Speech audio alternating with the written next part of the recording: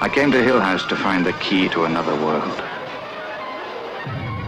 Assisting me in this exploration of the unknown was Eleanor, Nell, who could look back into the past, and Theo, something of a witch, who could see into the future. This is Luke, who didn't believe in anything, until evil, patient and waiting, made him change his mind. Hello, listening people. Hello. Ooh, Bartek. How are you? Who is there? Who's there? Who's there? Who could it be? Who's there? I'm lost, Bartek. Lost in this podcast. Help me. I'm Bartek. You fuck. You fuck. I love it. Oh, Bartek, it's me, Ryan, your fellow host. You are Ryan. I knew that, actually. Yes, that's my full name. You are Ryan. That is the name that I am bestowed. Ulrich Richard Ryan. That's it. That's it. No Polish enough in there. No Polish. I'm sorry. We used to be spitting Polish likely because we were both spitting and we both happened to be Polish. But now you're the only Pole in the room today and you just have me, the disembodied ghost Ryan. Ooh, I'm haunting you with movie recommendations. Ooh. Ah, fuck. Not again. Not again. This happens every 3 weeks. This happens every 3 weeks. We're here for Spooky Month. October is the time in which we look over movies of a much more creepy, spooky, horror, thriller, chiller, killer feel, and we go over them on our show Pictures Power, where, one of us recommends a movie, whether that be myself, or you, Bartek, or you, the listening people at home. You get to recommend a movie, and your movie recommendation is the next one up, so you better listen in.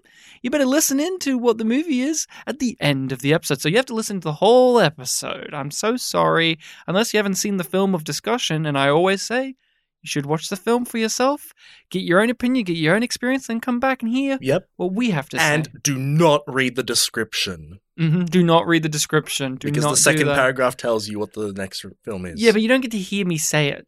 And that's the difference. Yep. And do not Google what timelines are. Yeah. Do not do that either. So we are here today to talk about a movie that I recommended, a film that I have not seen before, but I've been keen on giving it a watch. I got the date wrong last time. I thought this was a late 1950s movie, not an early 1960s movie, so that was my mistake. We're talking about 1963's The Haunting, not to get confused with the 1999 film or the television series The Haunting of Hill House, which I'll have stuff to say about all of those in a little bit. But have you seen all those? I will have stuff to say about those in a little bit.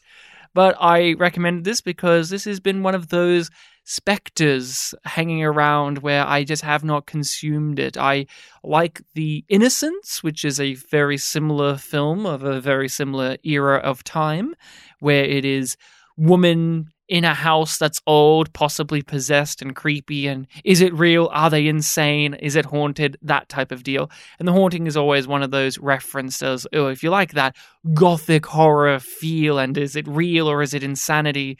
You got to check this one out. So I recommended it for that reason. So that is in part my history. I'm also familiar a bit with the filmmaker, Robert Wise. He directed Star Trek: The Motion Picture. And the Andromeda Strain. So he's done some science fiction. This is his horror. He's also done musicals, which is very good to know because he's a filmmaker that likes to use the sets. He likes to have space. He likes to have geography very much present in the locations that we are sitting in with our characters, which I do think is very applicable to The Haunting as well. Yes, for sure. So that is my history. What about you, Bartek? Any familiarity with The Haunting? No, not really. I've obviously heard of it before, but didn't know much about it. At the end of last week's episode, you mentioned that, about a decade ago, the Nostalgia Critic released a review of the 1999 version, which I had vague memories of. Basically, a couple of people are in a house and that house has some creepy stuff going on. So that's kind of the expectations I walked into this film with. I confirmed it is their favorite horror film. Nostalgia Critic The Haunting is their favorite horror film and one of their favorite films. So I just want to confirm that. Last time I said, I'm pretty sure it's one of their favorite films. And you're like, oh, really? And I'm like, yeah. So that's why you really hated the remake a lot. That explains it. But so you really not familiar with this one, though, this film at all? No, I wasn't familiar with it. Okay, so what did you expect coming in to this? What did you think that you were going to have happen when you sat down to put on the 1963's The Haunting? I didn't necessarily think about it before I started watching the film. But as I was watching it, I was unintentionally comparing it to The Shining in some ways, where that was a film about, a group of people, only 3 of them, staying in a not abandoned hotel, but a hotel that just has the 3 of them in it. With a history. And ghosts, were inhabiting it, and they were inhabiting the hotel. Ghosts were in there. They have a history with that hotel, and they were influencing one of the people staying with them, Jack Nicholson. I wasn't necessarily thinking that this film was going to have, one of the main characters be possessed and turn evil or anything like that.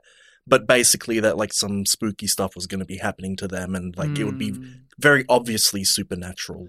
Yes, I was also very of a similar vein. I thought this was going to be your ghost house movie where they are in an old mansion, an old thing, and has a lived-in history, and there are ghosts and goblins and ghouls, and you're going to have those scary moments, and it was going to either be actual ghosts shown or it was going to be some elaborate scheme, because that's a lot of these movies too, whether it's real or the Scooby-Doo thing where it's like a real person and they're fucking with them. Or maybe I was also expecting a bit of that old kind of campfire story type deal where you have the hook hand on the back of the car, that type of feel, but in a ghost house setting, where you perhaps have maybe it is these people were doing a spooky thing, but then actually real spooky things are happening. That was the general vibe. I really admire, if we go into what we think of it now, I really did admire the fact there are no supernatural beings shown on the screen. There are no special effects ghosts that wibble and wobble at you. It is a lot of implications. It's lots of things that happen that are hard to explain in a way that isn't supernatural, but then you could argue as well, because we have unreliable characters that we're following. And overall, I really admired the restraint and how it focused a lot more on the psychological and a lot more on the tension of these strangers being together, rather than jump scare, ghost special effects, ghosty things. Even though, strangely enough, in real life, I'm really not into ghosts or that supernatural stuff, especially. But when it comes to movies, I'm a real big fan of these ghost films. I'm a fan of ghost movies. I'm a real big fan of witch movies, as you know, having done the podcast. But in real life, I don't give a fuck about witches. I don't care about their aesthetic, their history, the Wiccans, and none of that really matters to me. But put a film on involving all of that, and I'm intrigued for some reason. There's just a certain allure about these things when put in a story that drags me in.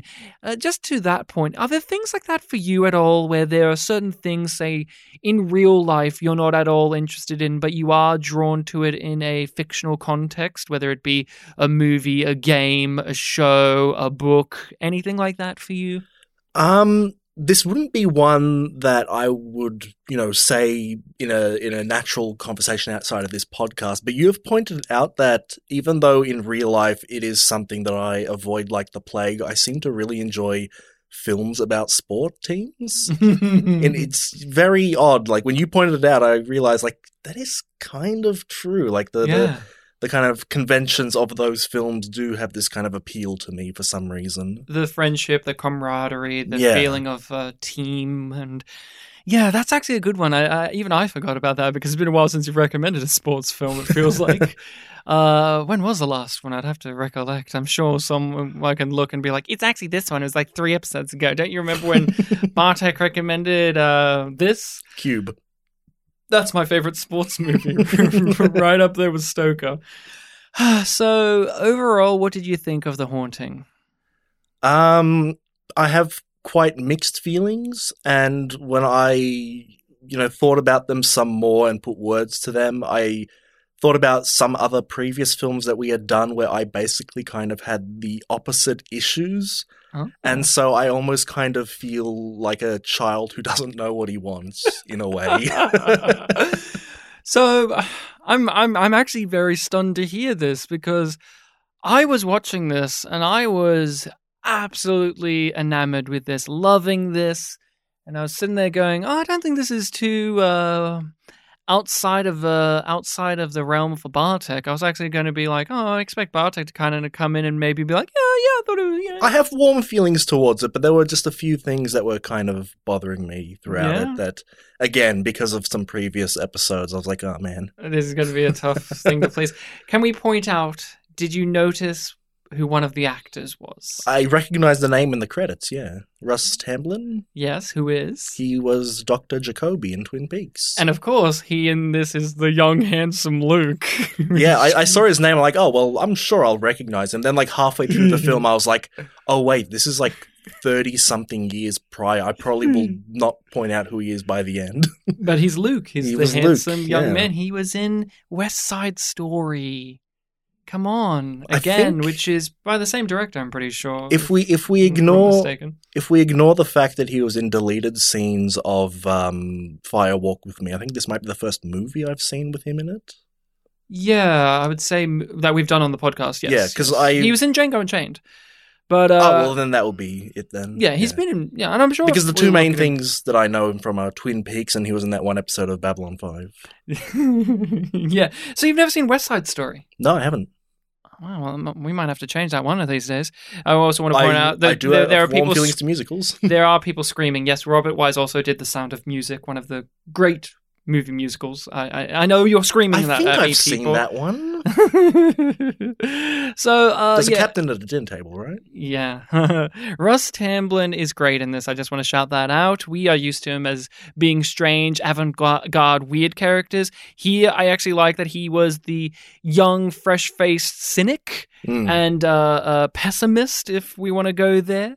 And I really delighted in that. I thought he was magnificent here. He was funny in a way that didn't, for my taste, intrude upon the drama. Yeah. His style of comedy didn't feel dated either. His comedy felt like a person who would be in this reacting rather than 60s comedy being thrown in to alleviate the tension a little bit. If we look at the other three main guys as...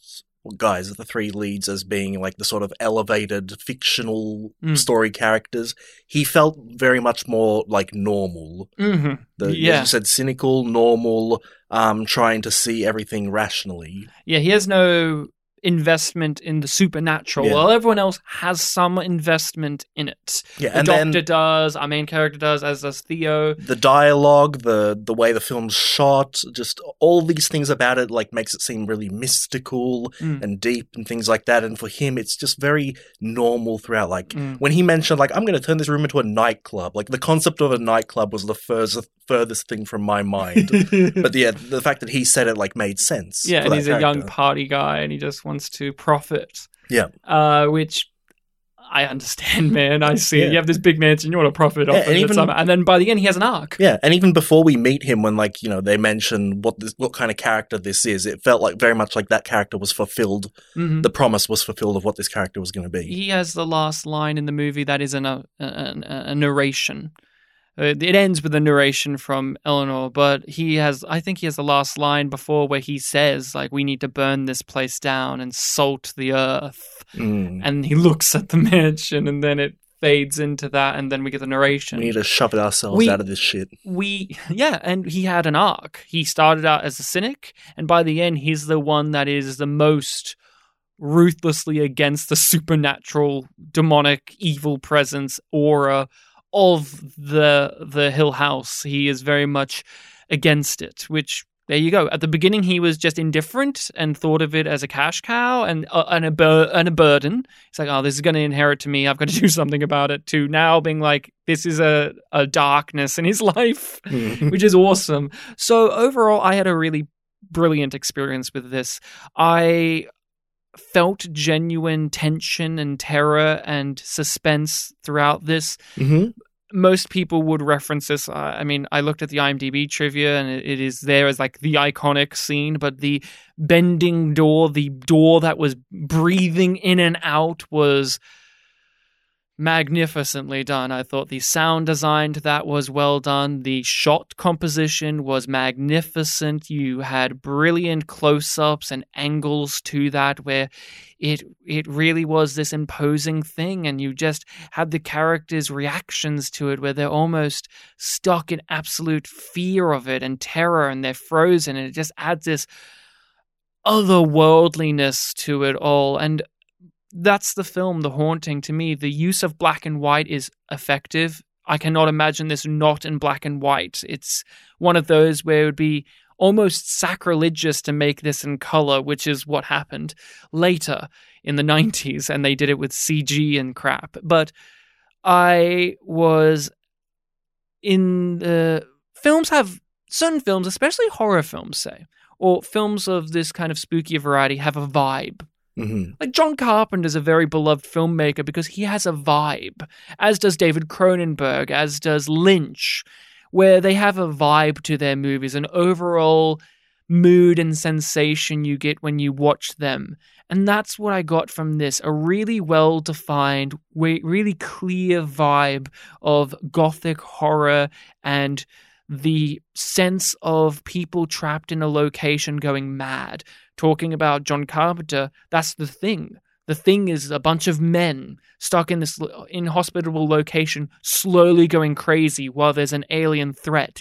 Here, it's these people stuck in this mansion, slowly going crazy while there's a possible supernatural threat. And I really enjoyed that. It was a film where I liked the characters a lot as well, and I'm sure we'll talk about them. But for me, the character itself was that tone and that overall mood that was transmitted to me from my television screen to my eyes and into my heart. It is one that lingered with me. I watched this at like 11 o'clock at night with all the lights off because I had come back from an event and I was like, oh, I'm going to watch The Haunting. And it was just one of those where it starts out slow, but before you know it, it is ratcheting up the tension. There comes a point where it clicks into gear and you're like, you're off to the races now. But that is just how I fared with this. I want to hear, what is this strange relationship you have had with The Haunting? So, good branch off point there. You mentioned the start was slow. Mm-hmm. I was actually really, really hooked in from the start. Like the beginning narration bit where you're learning about the history of the house. You've got this narrator with a clear voice, like telling you basically this little horror story. Beautiful shots happening. The woman falling down the stairs was a particular favorite of mine. Yeah. You're learning little bits about who these characters are, but not too much to the point where they feel fleshed out, so it feels like a horror story that you're being told. And it's got this really spooky vibe. Like, I was really enjoying the vibe of that part. You're learning who the family are. There's this girl, and you feel like, oh, is this girl going to be important? And you very quickly go through her life story. Mm-hmm. She ends up not being a factor. There was a sort of like negligence thing, very similar to Friday the 13th, actually, that we had last week. And very similar to our main character's own story. Yep, for sure. And it really kind of set up this idea of like, okay, there's going to be, this horror movie where there's going to be, ghosts or spirits kind of, doing things, and that's where the horror's going to be coming in. And what I was mainly thinking about with The Shining, which we reviewed almost 3 years ago exactly, I think it was like early November 3 years ago. In that film, I was hoping that one would be a bit more of a, not supernatural, just psychological stuff going on. And I was a bit let down by the fact that, it kind of turned to ghosts. It was still a great film, Magnificent. But yeah, really great. But I was, kind of hoping for a bit more of the psychological. And in this one, it kind of seemed to be playing in the opposite, where it was very psychological and the acting, the characters, they were brilliant, very empathetic towards them. But I was kind of hoping for a little bit more of, some supernatural elements being a bit more obvious. Not to, I know that in the original script there were some very implicit things or explicit things, and they wanted to be a bit more subtle. But I was hoping for a little bit more of a, I guess, traditional horror-y kind of story. Right. Wow. Yeah, you're right. You are a child who cannot be pleased.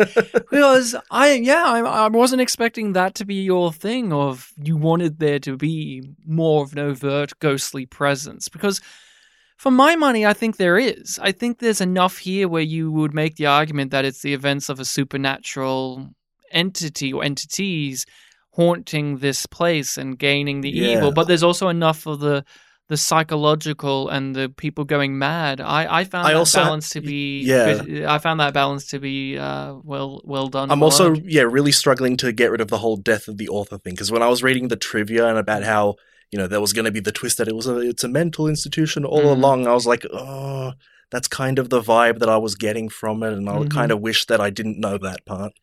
Yeah, I understand that. I didn't factor that stuff in either. I read the stuff afterwards. I'm like, okay, yeah, cool. And there's a book. This is based on a book, of course, called The Haunting of Hill House, and they had to just call it The Haunting because it's too long of a title, which is very amusing to think about when only a couple of years later Dr. Strangelove would come out. But just to touch that briefly, there's The Haunting of Hill House book, The Haunting in 1963, The Haunting in 1999 with Catherine Zeta-Jones as the Theo character, and the Netflix series The Haunting of Hill House. Those are the four that I'm aware of this Haunting of Hill House adaptation franchise. Now, I imagine there's probably some others in amongst there, and also ones that were probably inspired by the book or even the film and have riffed on it, but I'm just going to those. I have not seen any of those until now. I have not engaged with any of them until now. This is the one I've engaged with, The Haunting. I've been meaning to check out the book. I've been meaning to check out the Netflix series I've heard good word of mouth about, but I've just done that thing where I went, oh, that sounds cool. I'll get around to it. Or, oh, yeah, sure. And then just never done it. Mm-hmm. But here I am with the very acclaimed film, and yeah, I didn't realize that there wasn't going to be as an overt ghostly presence, because from what I do know about the Haunting of Hill House television series and the 1999 remake, there are ghosts. They are there. They are running around, and there's CG effects and jump scares and going ooh at you, and creepy stuff in the background, and you blink and you miss it. Oh, was that an entity?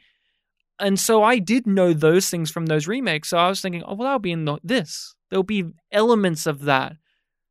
And I appreciated that there were. It was a pleasant surprise. It was a pleasant surprise, and I didn't miss that. I very much went in that opposite direction to where you are, I guess, where I'm just like, no, this is what I need, more of this psychological, more of this. And again, I know that last week I mentioned that that's kind of what I look more forward to, but I guess since we were doing Spooky Month, I was kind of expecting the opposite. Did you not think this was spooky? Again, when I said before the characters are great and I was very empathetic towards them, that was the main feeling that I was getting, almost like psychological drama. But I do agree with what you said a little bit earlier than that about how there were very suspenseful scenes, like when they're freaking out and like they're hugging each other, all of the stuff with the spiral staircase. There's a lot of tension there. All the sounds in the house. Yeah, so I guess thrillery drama is more what I saw here than like spooky horror. Really? What about the door?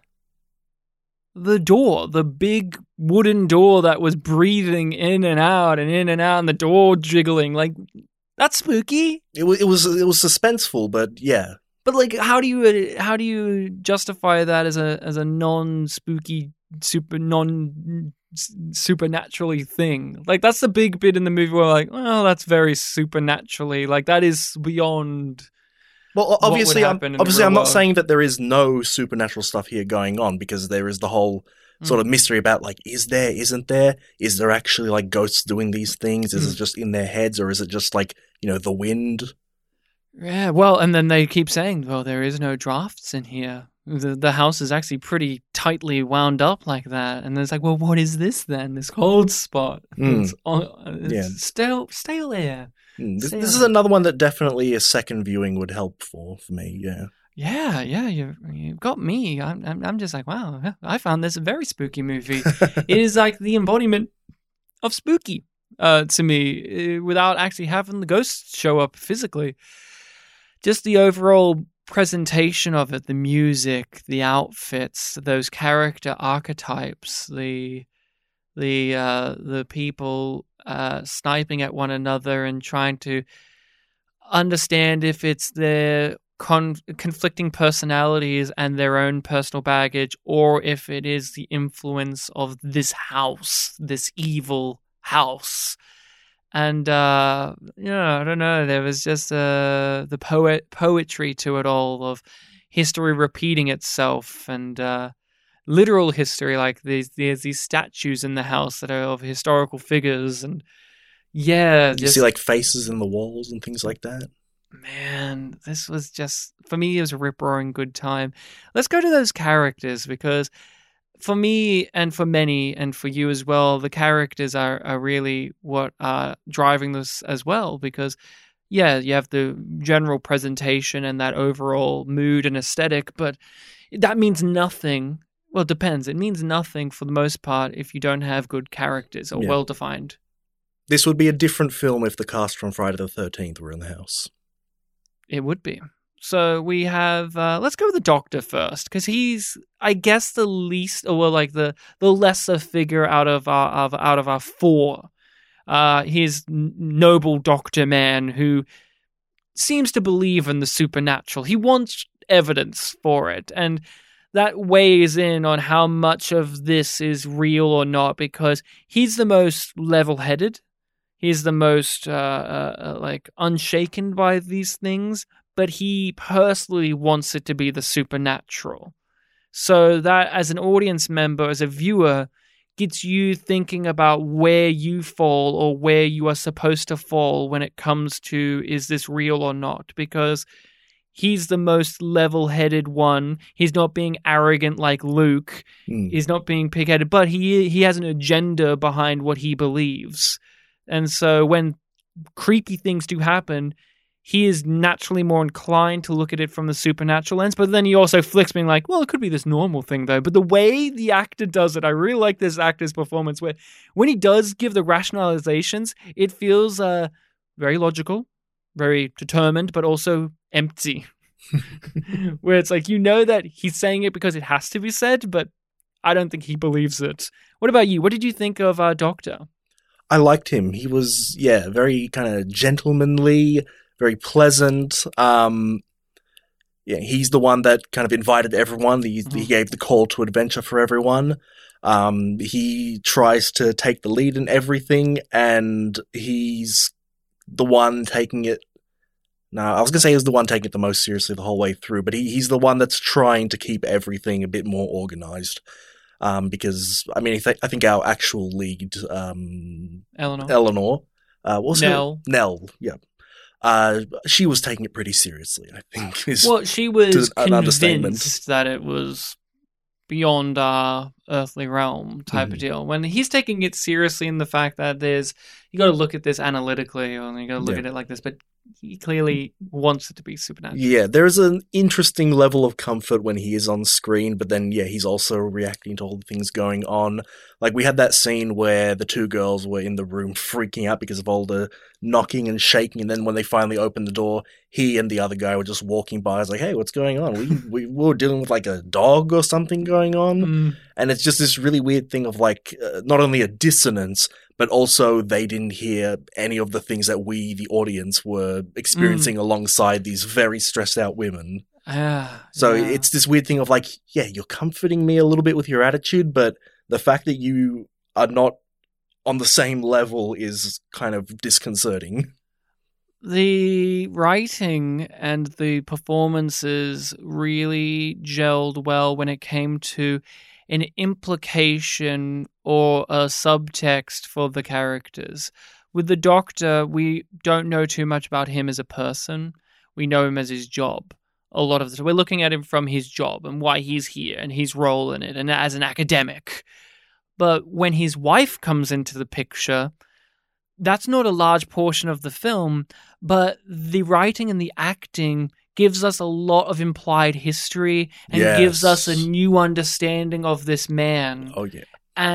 But in realness, it's not a lot in the script or in the screen time, but little goes a long way. And so when she comes in, we see him turn slightly to a different tact of his being and far more personal now. He's been the level-headed one, or he's been the more removed one, and he's not been as like emotional. He's had his emotional points, like he's been startled, but when his wife comes into the picture, now he's in full husband mode. Yeah, there's this new sense of like dissonance where it's like, oh, woman, you don't get it. This guy knows what he's talking about. You don't know what you're talking about. But then there's another thing of like, this woman probably knows this man better than anyone else. So am I still trusting him the same way that I was throughout the film? It's interesting. The wife character was really, really awesome as well. I liked her attitude about how she doesn't believe in any of this stuff, but also like, if it happens, then great, awesome, we can get this done with. She's just very much like, we've got to go. Like, we've got to have this. And then she disappears from the film and she has her own little adventure, apparently. And even that reads as how you mentioned the incident where the two female leads are shaken by all the noises, and then the two men open the door and they're just casually like, hey, what's going on?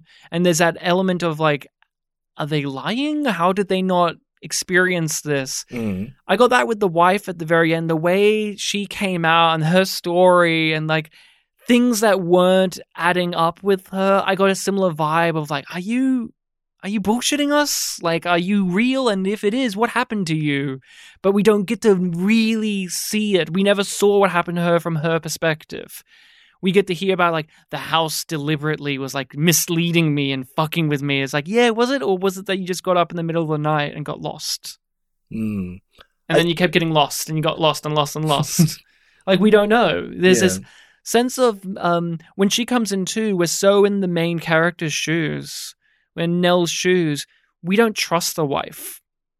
There's elements throughout all of this where it's like, maybe this is her playing a practical joke. Maybe she's gone away now. Maybe somebody's killed her, perhaps. Who knows? There's just this element of mistrust and fear of this wife character. So that when she does jump out at the end and perhaps makes our lead character swerve the car and die, there's an element of like, where do we land as a viewer about that? Like, do we believe that story about how, no, she was already on her way to hit that tree and she saw me last second? Like, the wife character, although a small cog in this story, really added a lot. Yeah, very, very, it's reminding me of Burning too, like the end where we're like questioning back on certain things. The main thing that I'm kind of thinking with her though is, you know, the stretch of like she ended up somehow at the top in like the attic or something, which seems like a little bit of a stretch to say like she got lost and then somehow ending up all the way out near the gate. So I am still leaning more towards like supernatural things were going on for sure. And also because it leads into the whole poetry of like every 90 years, you know, someone dies at the tree. Yeah, that is that rhyming scheme, as George Lucas wants us to remember. It's poetry. It rhymes. It rhymes, yeah. But also we got a very minor element where it does come across her character would just do this to fuck with people. Like, because she doesn't take it seriously. But we don't know enough. Yeah. That's an element where this isn't a criticism. This is a negative criticism. This is a positive. She's underdeveloped in a way that is beneficial. Oh, yeah. For this type of film, you want that intentional, thoughtful underdevelopment. When she arrives, the Doctor becomes very male, masculine. He has to go up those stairs to go get Nell and protect her and bring her back because she's this poor innocent woman, almost like a child that needs to be looked after. From that point on, he's very much grabbing her and protecting her and telling her what she needs to do now, while before he was treating her like an intellectual equal. But then when his wife came along, that changes and the movie changes, and it really colors his character differently about what persona he puts on in front of who. Yeah.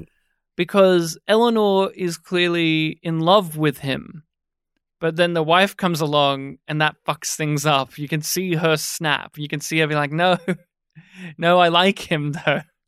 I have a thing for him at least. And and then he turns all husband mode, and comes across almost in moments antagonistic for Eleanor to see that side of him where he has to grab her and bring her down the stairs, and it almost feels like a cat and mouse chase when they're going up the spiral staircase where she's like looking down at him and he's looking up and he's just like, don't you keep following me? It's like, don't you keep going up then? It's very amusing. I like that performance, very dignified. Very dignified. We already went over Russ Tamblyn a bit, but tell me a bit more about your overall experience with this character, because he doesn't immediately enter the film either. He takes a little while to He's the last one of the four that we're introduced to, yeah. I think of the four, he was the most understated presence, because obviously we're following Eleanor the most. Her relationship with Theo is one of the major focuses of the film. And the Doctor is the one kind of keeping everything together. So, like you said before, he brings this sort of comedic element without undermining the whole tone. He can be an audience point of view character as well. Audience point of view character for sure. Like I mentioned before with the whole like getting on the stairs nightclub thing, he is bringing this different level of, language, performance, psychology forth to show, this isn't just like, this creepy supernatural horror film.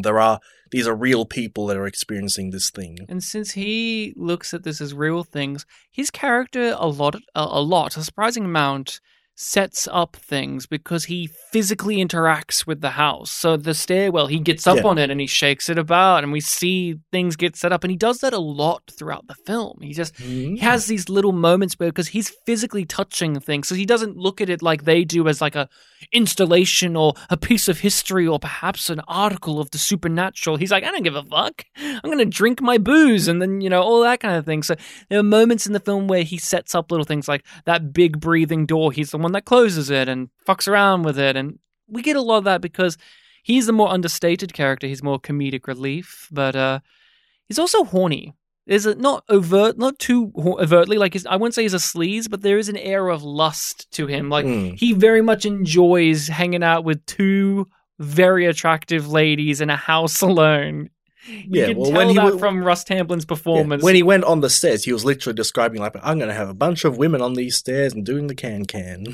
And for me, and I'm curious to hear your point of view on this as well, that lust aspect, that sexuality that he brings is actually very important to the movie, because I think there's very much a strong sexual component to The Haunting. I think there's an undercurrent of sexuality and sexual attraction happening in this story. How do you feel about that? Definitely there is this kind of deeper connection between the two female leads, where a lot of their performance together involves a lot of intimacy to, calm each other down, which you can read into as being the level of attraction between the two. Or the one. Yes.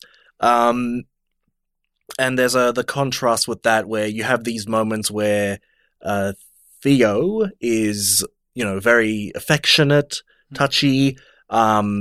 She even does little intelligent things or psychological things, like, saying something mean to Eleanor to distract her from the fear, make her feel anger instead of fear. But then you have these moments where her mood shifts and she is a bit more genuinely antagonistic in the way she talks. It does bring this interesting, I guess, sexual tension in a way. Because I look at it as like love square, I guess, or like sexual square, because there's the four. You have Russ Tamblyn, you have Luke, and he's just being a general sleaze. But again, I want to emphasize this isn't overtly cartoonish. She's not like using pickup lines or touching them, but Russ Tamblyn's performance has just that waft of it. And you have scenes where he's trying to get with, he's interacting with Theo, and the actress there does a marvelous job as well of really showing us that she does not like men. Like the way she interacts with Luke throughout this movie, every time he gets a little close, she just is like, no. And that is, again, subtlety. It isn't like this overt thing there. That is, me and many people pick this up when looking at the film, and it's something that the actors were all working on as well when you read the behind the scenes of this. And then I read that Theo has an attraction towards Nell. I that is my read of it too, and Nell does not, because Nell is attracted to the Doctor, and the Doctor can't be even thinking about that because he's got a wife. I'm going to go find her. And so you have a group of people who are stuck in a house who, because of their attractions and their interests, they will never be able to connect. It's a love line more than a triangle. Yeah. It's people who will be unable to connect because they're attracted to the other thing, or they're rejecting of the other thing. That's why I also look at Theo's behavior throughout the movie, where she gets very snippy and antagonistic at Nell because Nell is kind of fucking around with her as well. Let's go to Theo character. What do you think of her? She's very mysterious. She's got a lot of, without the text saying anything, that this is a character with a history. Yes. Just that performance, the way she looks, her clothing, the way she carries herself, the way the others react to her. This is a character where they've lived a life, but we are not privy to that. What do you think of her? She definitely speaks in a way that she's, had a history. I've already mentioned, she's got like the two moods. Like you never know quite what moods you will see in any given scene because it seems to go back and forth. There is obviously the possibility, the very strong possibility that she has romantic or sexual feelings towards Eleanor, being possibly lesbian. That was definitely a possibility in my mind. I was more focusing on, I guess, from Eleanor's perspective, the whole idea of how women typically are a bit more intimate with each other than men are with each other. So in this kind of, scary environment where the fear of the unknown is at play, and also the fact that Eleanor has brought on so much psychological baggage that she's constantly narrating to herself, and they're all strangers. They're strangers. They don't know what's going on. Me as an audience member who was empathizing with Eleanor, I was always cheering for the moments of like, well, yeah, get together, make each other feel better. It's not as scary when you're together. So when you have these moments of tension where they're apart, it does feel a bit more tense there because, hey, now something really bad could happen. There's this almost sense of, how am I going to phrase this? They're more vulnerable when they're apart. That is the way to look at it. I agree. And the film and those characters find ways to separate themselves in ways that don't make the characters dumb. Yeah. I really want to emphasize that. This isn't a movie where characters separate off because they're dumb, but rather their emotional states are so heightened that they're being irrational. And that's by design of the film. This isn't just them being lazy. This isn't The Trip we watched where our main character leaves a knife behind and it's like, why would you do that? Or another character didn't kill a guy when he really would have. And that's like contrivance. They didn't leave a knife at the top of the rickety staircase that like just a single nudge would make it fall. But I thought the Theo character, they had lines of dialogue that implied certain things. We know that she's a societal outcast. That's just what we garner. And again, it's that physicality. that you listening, you should watch this performance, just watch clips of this or watch this movie. That actress, the way she holds herself and the physical proximity she has towards Eleanor just communicates or gives us a lot to work with that isn't explicit, because this is the 60s, for instance, and there perhaps if we do want to read it as that she's possibly a lesbian, you may go, oh well, it's the time period, we can't actually say that out loud. But also perhaps unlike in the 1990s film where Catherine Zeta-Jones is a lesbian, like her character's like, I'm a lesbian. And that's my character trait, because this was 90s writing of gay people where their character... And you said that she plays the Theo in that version, right? Yeah. Which is not bad casting, but... That's good. But where in the 1990s, early 2000s, gay characters were written as their identity is, I am gay! Here, the removal of that being a piece of knowledge that we have of the character adds to the mystique of the film, because we don't know anything about Theo. If anything, she's the one you walk away with going, I know the least about. And what her intentions are. There's a very cutting moment where she says, what was it about how, I don't think he killed your mother. And just the reaction from Nell about that. And I want to get your take. I didn't think this myself, but it's a possibility that a lot of viewers of this believe that because Theo knows so many things that she may not have the ability to know, that there could be a possible psychic ability of this character.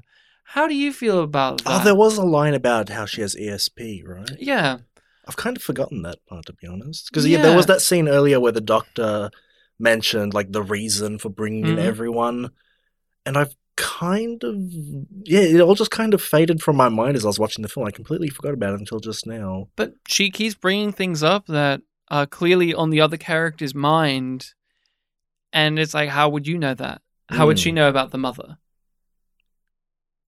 How would she know about that, Theo, to bring it up? Right, so it wasn't mentioned beforehand. I don't think so. I think that was the first time we, the audience, were clued in on the idea that this character could have killed her mother.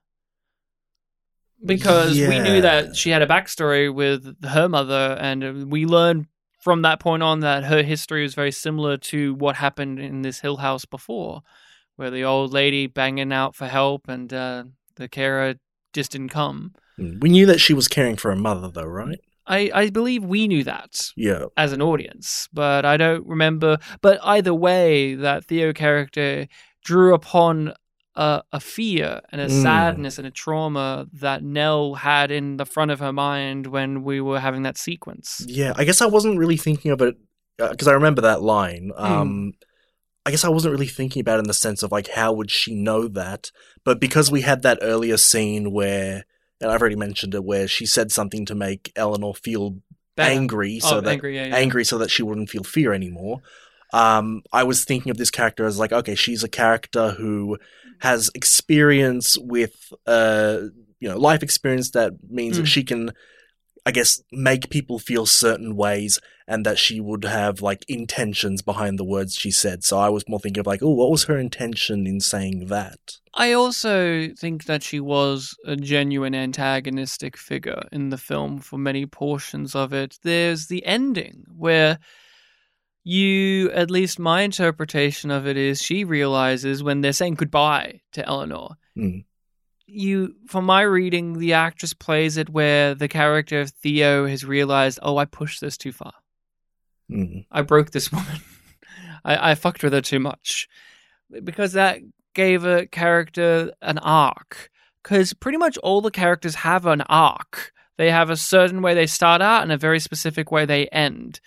That is almost a 180 of what they were. Like we said, we have Luke, where he doesn't believe in any of this, and this is all nonsense, and he doesn't actually have feelings towards it at all.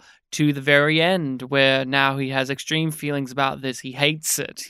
He's frightened by it. And same with the Doctor character, right? The Doctor character's all like, this is going to be a noble scientific pursuit, and I'm a logical man. And then by the end, he is a very highly strung emotional character who feels the burden and the guilt of everything and is no longer interested in determining about this being a supernatural thing or not. He just wants to get out of there, honestly.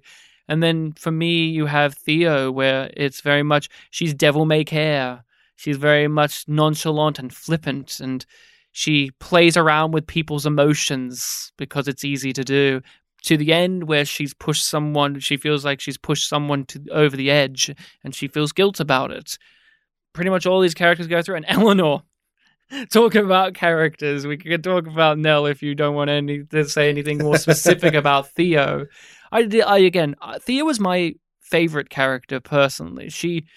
Although we don't learn too much about her, just her actions spoke louder than any words could. The fact that, again, I didn't know what she would, do, say, or how she will act next, definitely drew my eyes towards her. She felt like a character who, despite, having her experiences, despite, clearly having some sort of intentions, there was a level of, deep down, maybe she doesn't know quite what she wants and is kind of trying to see what works, and in the end, she just chased too many rabbits, didn't catch one.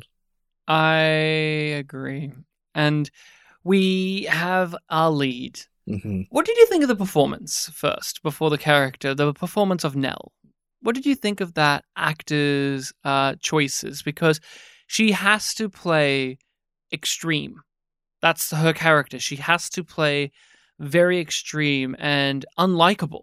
The character is many times a very abrasive and unlikable character.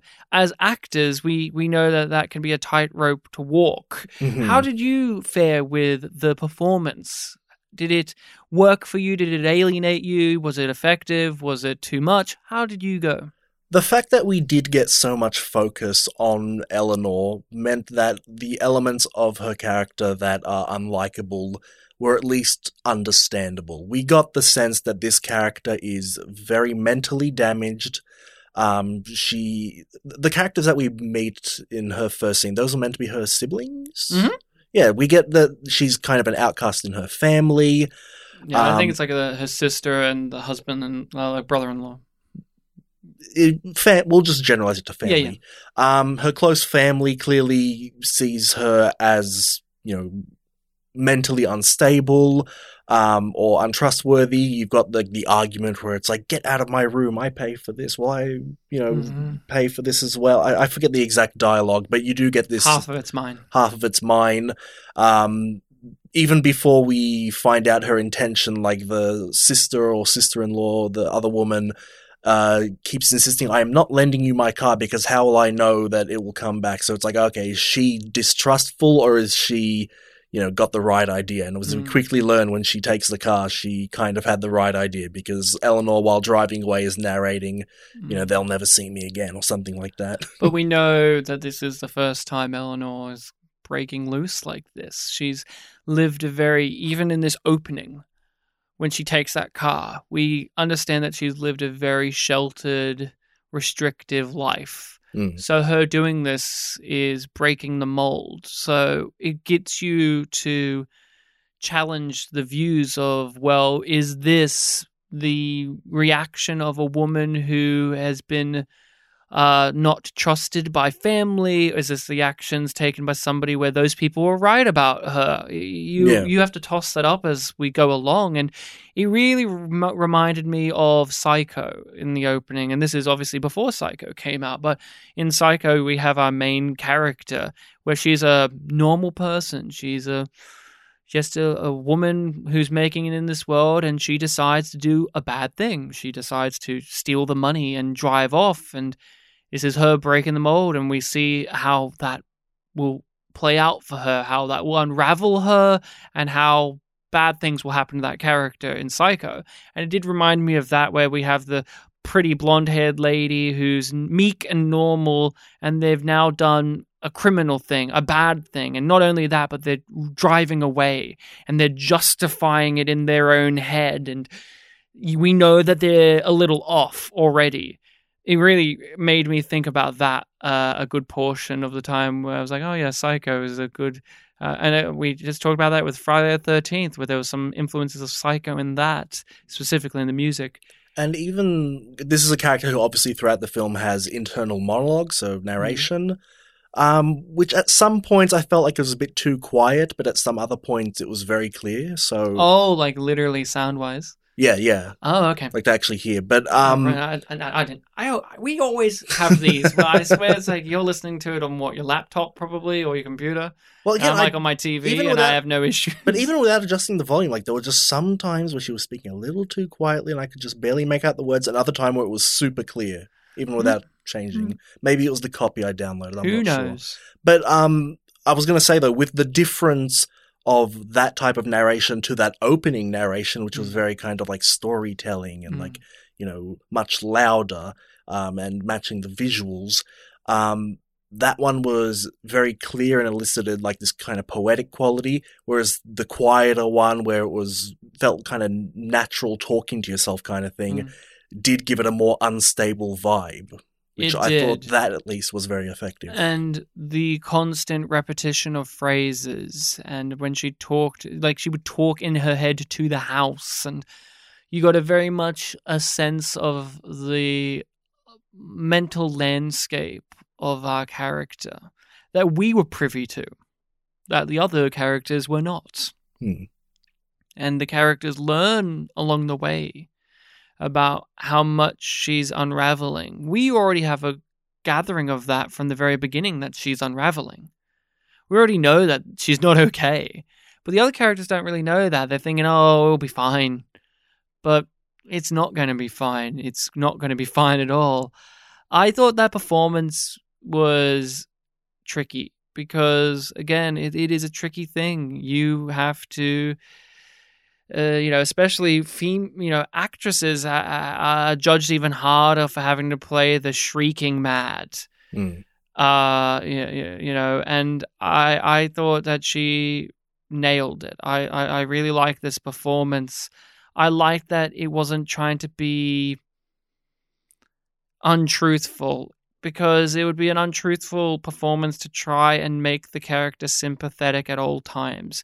Movies of this era, say a little bit earlier in the timeline of things, but we did the Caine Mutiny. Where in the Caine Mutiny, we had our main character who should have been unsympathetic at many points in the movie, but that performance and that overall mood and of the film wasn't allowing that. It was an untruthful portrayal of what that would be. Wouldn't you agree? We talked about that, where it's been a while, but yeah, it's coming back to me. Well, we just had that milquetoast plain normal guy, and he commits a mutiny and possibly turns a man who's already a little bit on the edge and pushes him over into insanity and gives him a mental breakdown. And the film treats it like, either way, he gets to go on the ship that he likes, as the captain he likes, and he's got his girl and his mum's nearby, and he's like happy-go-lucky, and that's one of those things, especially of this era, where the protagonists, even in your horror films like this, have to be sympathetic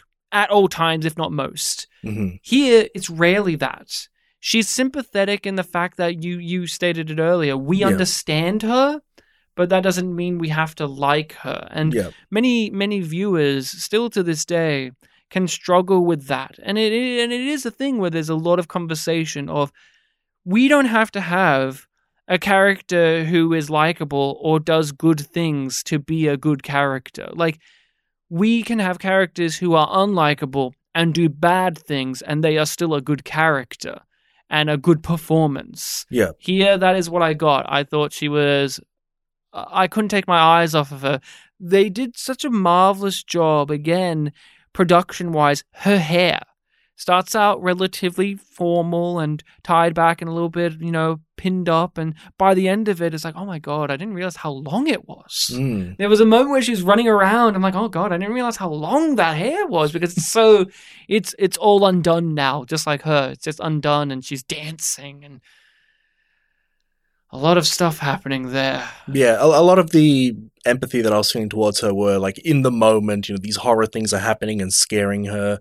And it was all about, like calming her down from this. It wasn't necessarily like, oh, I like her. She's a good person. Just empathy for the situation that they're in. She meets an unfortunate ending. She's getting dragged off and she's like, no, I'll drive. It's my car. Again, that ownership of it. Yeah. But she's convinced now that she belongs to the house and that the house wants her. And she's driving off and she's like swerving and driving and she's talking out loud like, why won't you let me do this? Let me drive, all of that. Eleanor, come home. And we get that the doctor's wife comes out and then she swerves. And I want to get your overall reading and views on that ending, this tragic ending. How do you interpret it? What's your reading of this? Are you talking about in terms of that it was a natural tragedy or supernatural?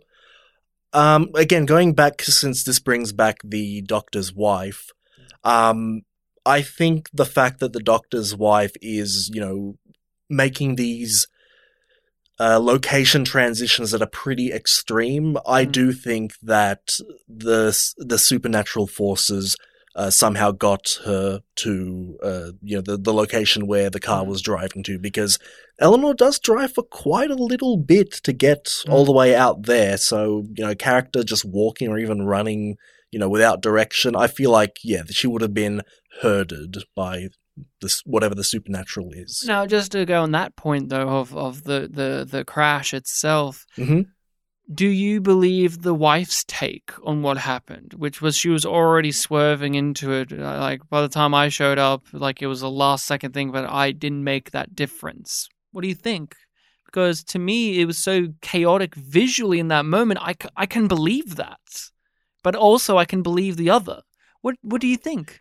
In my head, what I seem to remember from the perspective shot of the car, I remember the wife very clearly being on the right half of the frame for pretty much most of it. And the car's turning to the left. Yeah, but I seem to remember, and again, I could be completely wrong about this, I'm just basing it off my memory.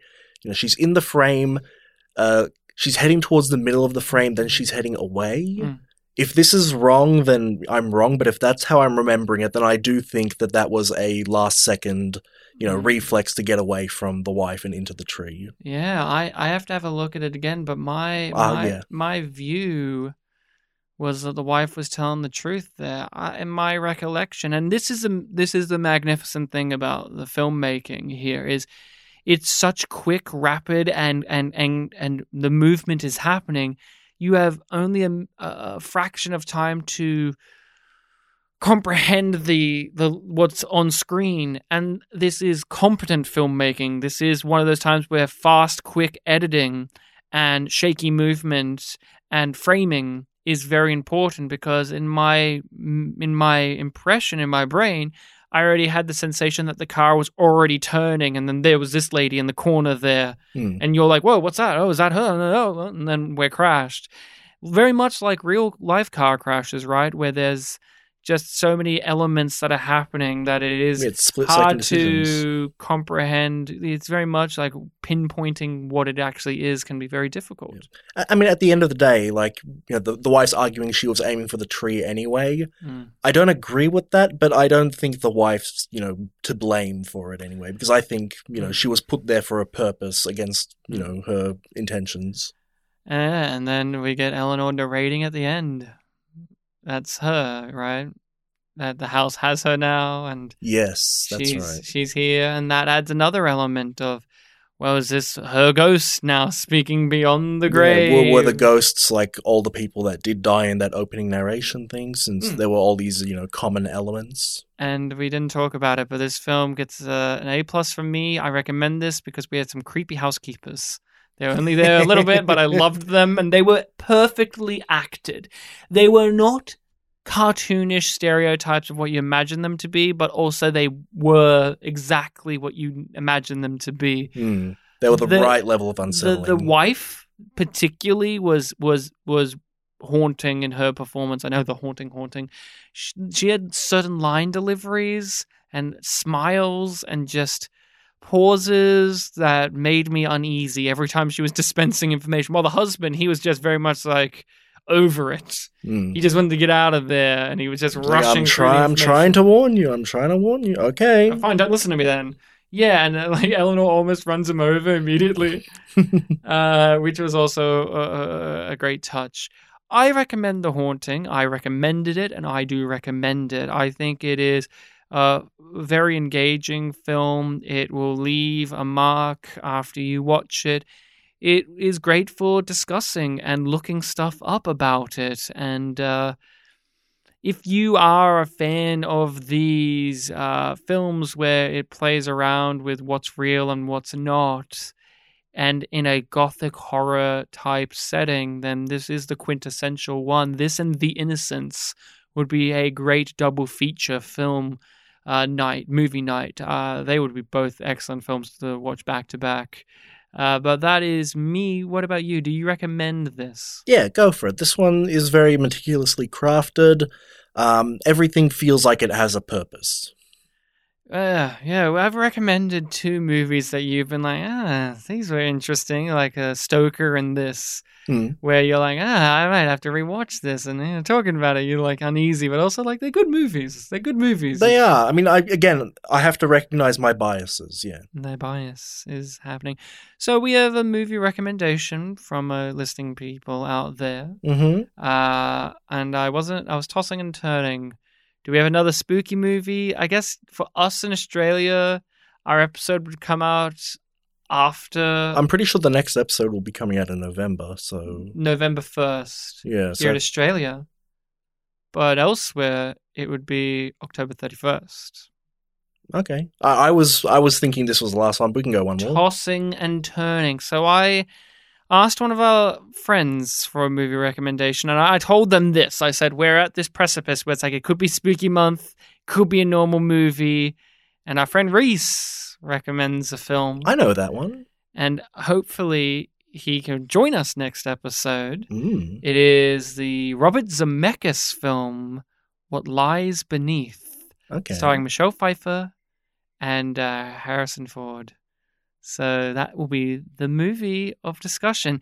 Reese confused me because he wrote it with a question mark underneath. And I was like, is that the title of the movie? Or you asked, because he asked me like, any criteria? And I said, this. And he said, What Lies Beneath? And I was like, is this a further question, or is the movie a questioning title? No, what lies beneath your intentions, right? But he was saying it like, is this a good pick? But in text, that doesn't work. Like, and when I'm saying it like, hey Bartek, next week one of our listening people is going to recommend a film. What Lies Beneath? Like, and you're like, was that? Yeah, sure, that sounds good. But when it's just like in written form, I'm sitting there going, what am I looking at? Like, is this one of those ones where it's like, whatever happened to Baby Jane, where it's a question in the title? But it's like if The Haunting was called The Haunting. The Haunt? Well, I mean, that would have been appropriate. Yeah. If this was one with an ellipses afterwards, that also would work. Ellipses question mark. Yeah. It's one of those ones where the movie should have ended with the end question mark, and then a ghost, and then a Casper the Ghost sound going, woo. And then it cuts to next time on The Haunting. So in the movie remake on 1999 of The Haunting, Russ Tamblin's character was played by Owen Wilson. Catherine Zeta-Jones' character is also the Theodore character, and Liam Neeson is the Doctor. Okay. And instead, he's doing he's saying he's doing like not a research on paranormal, but a research on fear. I'm here to see your fear responses in this haunted house, and there's like CG Casper the Ghost type. Okay, so he's the Crane. Yeah, and the other actress is Lily Taylor, who plays the Nell character. And Mr. Dudley is played by Bruce Dern, father of Laura Dern. And he was in The Hateful Eight, which you haven't seen, but he's in that. And he's in a ton of things. He's in Logan's Run. He's always that crotchety old man who's very angry. But Mr. Dudley was the guy that opened the gate, right? Yeah. Yeah. Mr. and Mrs. Dudley, the caretakers, groundskeepers, and all of that. But yeah, that is just fun facts about There's a lot of David Lynch actors actually in this I'm looking at now. There's like Virginia Madsen, who we all remember from the film David Lynch's Dune, where she narrates the movie. Oh, you've never seen David Lynch's Dune? No. This is now a side topic. Everyone, you can find us on the social medias, Facebook, Twitter, Spit and Polish Presents. You can email us at spitandpolished@gmail.com and rate and review us. But in David Lynch's Dune, it opens up with like a narration where you have space and then Virginia Madsen's the princess and her head fades on to the screen and it's just her, a talking head basically, and she's giving you like the big exposition dump of like this is Arrakis and this is this person and this empire, and it goes on for like 5 minutes. It's a very long monologue, and then she gives us it all and she fades away. Beautiful music plays. And you're like, okay, we're going to start the movie. And then she fades back up again. And then she's like, oh, I forgot to tell you something. She's like, she forgot. And then she's like giving us new information whilst also repeating the old information in case we forgot. This feels like David Lynch. And I'm like, this is the funniest way. To me, that feels like David Lynch being given studio notes. Being like, you got to have an explanation at the start about what this movie's about. Like, all right, okay. I'll paste one in. All right, I'll paste it in from the book. And then I'll just do it again. Because the audience is stupid, I guess. That's very amusing. Thanks for giving me time to dream. Dream! Did you dream last night at all? I don't remember my dreams, but did you have a dream recently that you remembered? Not in the last few nights. Wow. I'm afraid. Dreamless nights for Bartek. Wow. No, I think there might have been dreams. I don't remember all of them. Oh, I'm sorry to hear that. If I have a dream, I'll make sure to tell it on the podcast. But until then, listening people, don't hold your breath. I was going to say dream on, but then I actually got embarrassed. I was like, I can't say that. That's embarrassing. But if I say it like I was going to say this and then I didn't, it's less embarrassing. All right, a good episode, Ryan. So let me just give you some notes about how you went this episode. Okay. At the end, I think you should say "dream on." Okay. Dream on!